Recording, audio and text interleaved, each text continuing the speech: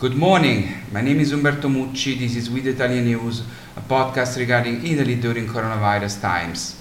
Today is Monday, June 29. Today is San Pietro e Paolo, San Peter and Paul, patrons of the capital of Italy, so here in Rome today is a holiday, even if we the Italians never stops, as in the last 7 years, never a day. And so here I am, best wishes to all Pietro, Petra, Peter, Paolo, Paola, Paul and Paula who are watching this video. The data on the state of the coronavirus pandemic in Italy continue to show a situation of substantial stability. In Italy, the virus circulates but is under control. The Italians have been exceptional in respecting the lockdown, and the improvements we see are the result of that behavior, thanks to people who have shown intelligence. Now, however, if the situation does not get worse, it is due to the fact that some Italians continue to follow the rules and to the great luck that we're having.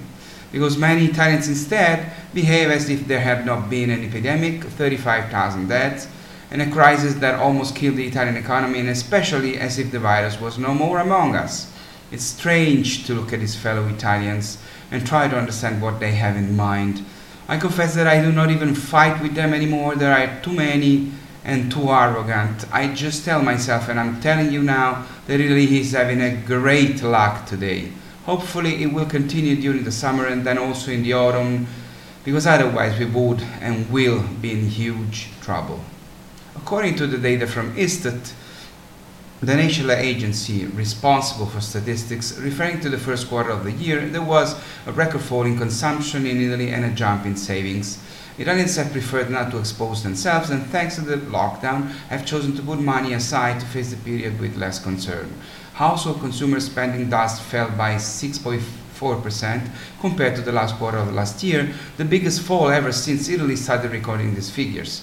On the other hand, the propensity to save stood at 12.5%, as it has not happened since 2005, an increase of 4.6% percentage points compared to 2019.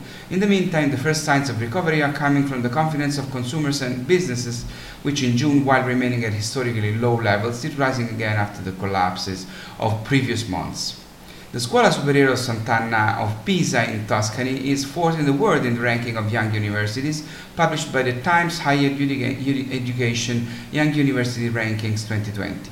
This is the best result and the best positioning of an Italian university in this ranking ever, that assesses the performance of young university institutions founded less than 50 years from today.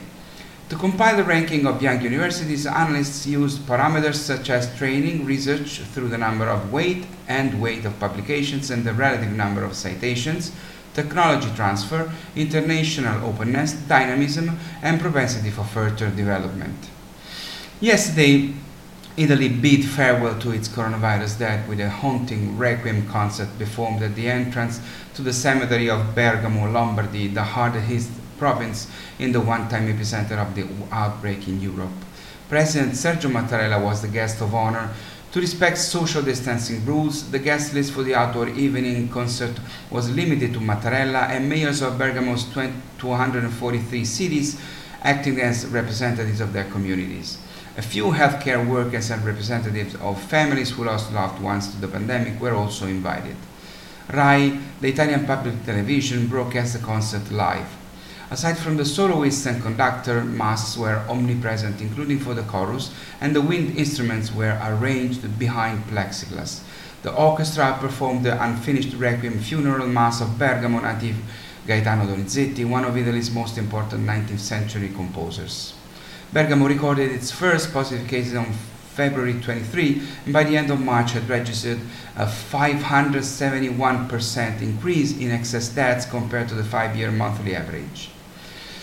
Images in mid-March of an army convoy hauling caskets away because Bergamo's cemetery and crematoriums were full came to epitomize the horrific toll of the virus in Italy's north.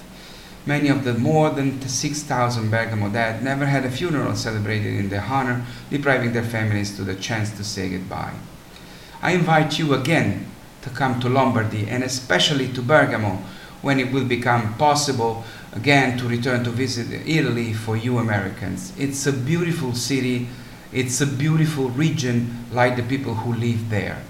I will end this video with some of the words President Mattarella said yesterday. Here in Bergamo tonight, there is the Italy that has suffered, that has been hurt, that has cried. Those who wanted to fully resume the rhythms of life know they cannot forget what happened. Bergamo today represents the whole of Italy, the heart of the Republic, which bows before the thousands of women and men killed by the virus. To remember means to reflect seriously, with rigorous precision of what did not work, on the deficiencies of the system, on the mistakes to avoid repeating. It means at the same time remembering the value of what has been positive, the extraordinary solidarity and humanity of doctors, nurses, health personnel, public administrators, women and men of the civil protection, military, law enforcement agency, volunteers. They should be thanked today and in the future. From what has happened, we must come out looking ahead, with the will to change and rebuild that have had other generations before ours. The road to the restart is narrow and uphill. It must be traveled with courage and determination, with tenacity, with obstinacy, with a spirit of sacrifice.